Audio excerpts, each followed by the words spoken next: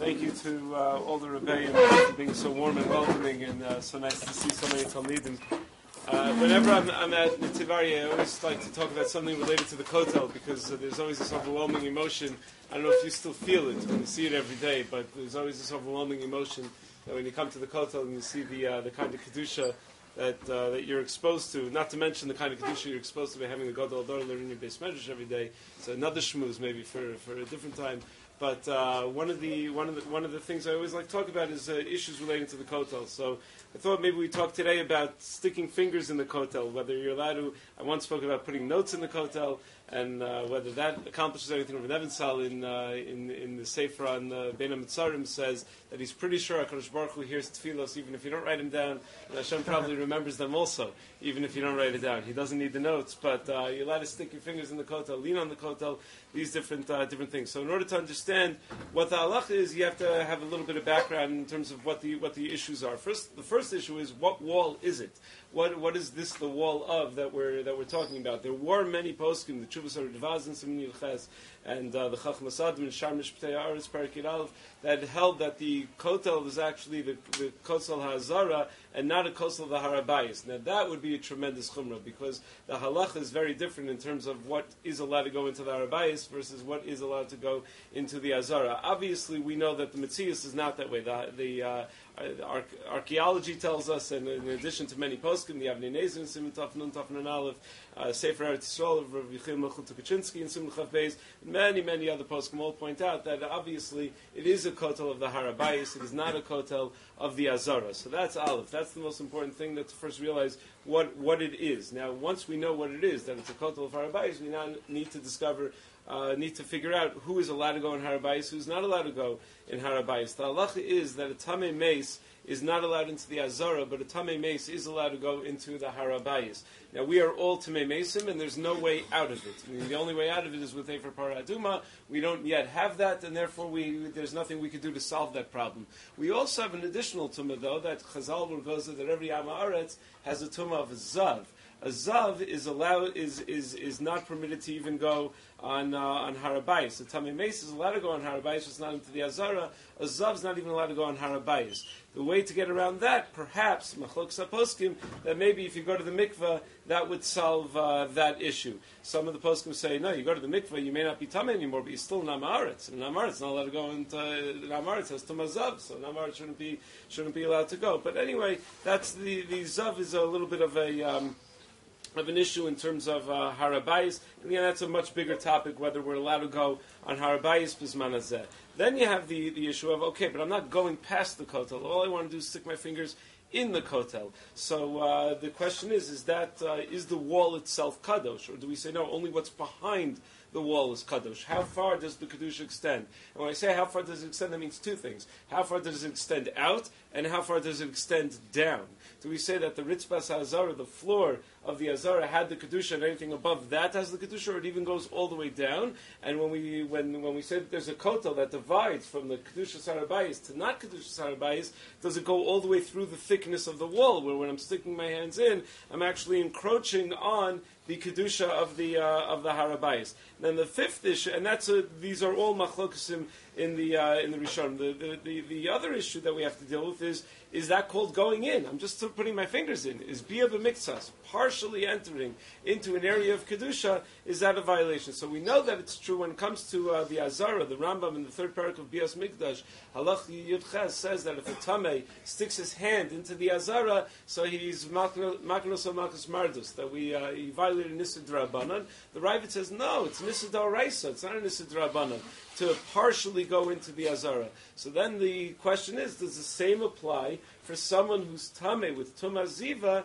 to go partially into the Harabayis? Do we assume that just like Bia B'Miktsas into the Azara is an Isser D'Oraisa or D'Rabbanan, that the same would be true with Bia B'Miktsas into the Harabayis? So those are the issues that we need to that go into answering this question. And then, of course, there's the overall big issue is the Shekhinah is still there, and there is a very much celebrated medrash that Lo Zaz Shechina, that the Shechina never left the Kosel HaMa'aravi, but there's a tshuva in the Binyan Tzion, in Simon Gimel, where he asks the Kasha, he says, so why do we say in Shemona Esrei every day, Machzor Shechina Tzion? If it's still there, what are we davening for? What do you mean, Machzor Shechina Tzion? It's right there. So the Binyan Tzion deals with this in the tshuva, he also deals with it in Aruch LaNer and Yevamos and Davav and Beis, and essentially he says slightly different things in two different places, but essentially he says that there's different levels of Shechina.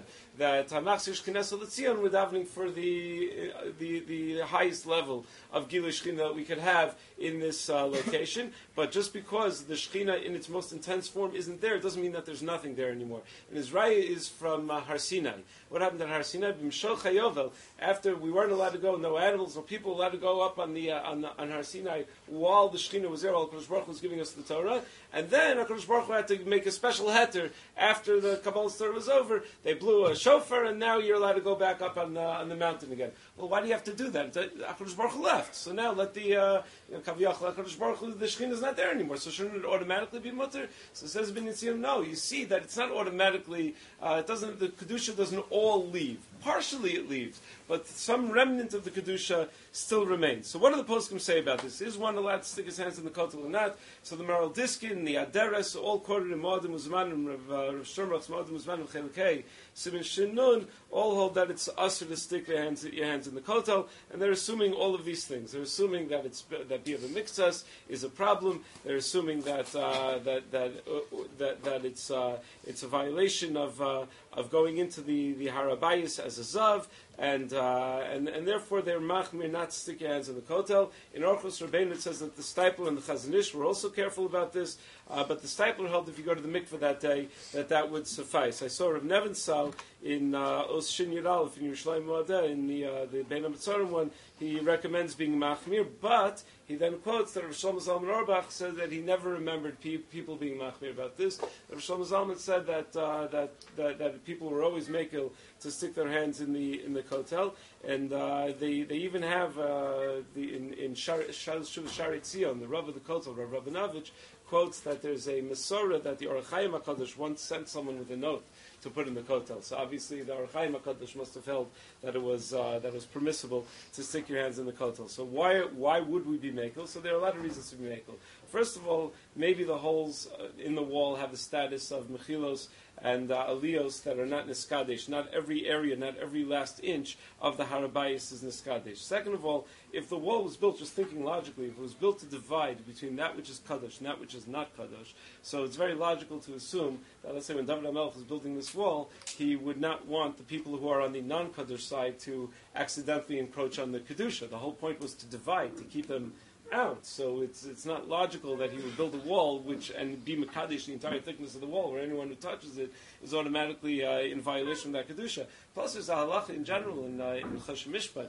If, let's say, you have at the very beginning of the Masechta Basra, the Mishnah discusses if you have a wall between two neighbors and the wall falls down. So what do you do with all the stones and all the bricks? Who do they belong to? So the Mishnah says it belongs half and half. The two sides get to split it half and half. Why? Because the assumption is that when you build a wall on a border, you build it 50-50. You build it down the middle. You don't build it on the edge of one border. You don't build the entire wall within one guy's property. When you're building a fence that has thickness to it, a wall that has thickness, you'd want it right down the middle. So that's what a number of the poskim suggest. Maybe is a reason to be makel. That probably if it's a wall built to divide from kadosh to not kadosh, it was probably built down the middle. Rav Chil Michal Tukachinsky in Ira Kodesh V'Mikdash also is makel, but he thinks that it's kedai to go to the mikveh if you want to touch the wall, if you want to put your fingers in the wall. This is separate from the issue of getting hana from the wall. The issue of getting hana is another serious issue. Rav Nevensal is very strict about that a person should not lean against the kotel, that it may be a shayla of me'ila. There's a Gemara in Avodah Zarah in Beis and Beis that maybe that bo pritzim v'chalaluha, that maybe they were mechalal it already when they went and they took away its status of kedusha, but it's at least a shayla of me'ila that a person shouldn't get hana. In Rav Rabinovich's Chuvas, it says something unbelievable. I never knew that. Maybe you guys know about this, but he said that they found that there were people that were going and chiseling off pieces of the kotel. and bring them into their houses, and they made it like a big frum thing that they would put a big sign in their house, Nalis Yerushalayim Al Roshim Chasenu. They would steal, and they don't. They're not making those anymore. It's like you can't take off from the pieces from the kotel. So Rabbi Novich obviously tries to count how many isurim one violates when doing something like that. So he says it's certainly a violation of Me'ilah. We assume that when you take something into your own Rishus, Moshe writes in the Tshuva that if you take something into your own Rishus, even if you're not actually neheneh from it, it's still a violation of Me'ilah by you just bringing it into your Rishus. If you get Hana and don't bring it into your Rishus, it's also a violation of Me'ilah. One or the other is a violation of Me'ilah. It's also a violation of Lo Sasim Ken Hashem Elokechem. That you're not allowed to. We have a mitzvah. We go into Eretz Yisrael and we find Avodah Zarah. We have to destroy it. We have to destroy the Batei Avodah Zarah. But Lo Sasim Ken Hashem Elokechem. We're not allowed to do that to Hashem. A bayis that belongs to HaKadosh Baruch Hu, we're not allowed to destroy.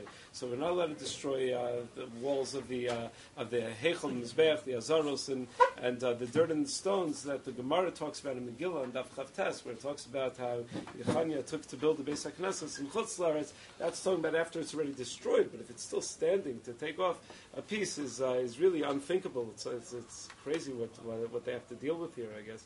But all right, that's a little bit about the kedusha of the kotel. There's obviously a lot more to talk about in terms of the kedusha of the kotel, but we'll try to keep it somewhere close to 10 minutes. Okay. Thank you very much for your patience.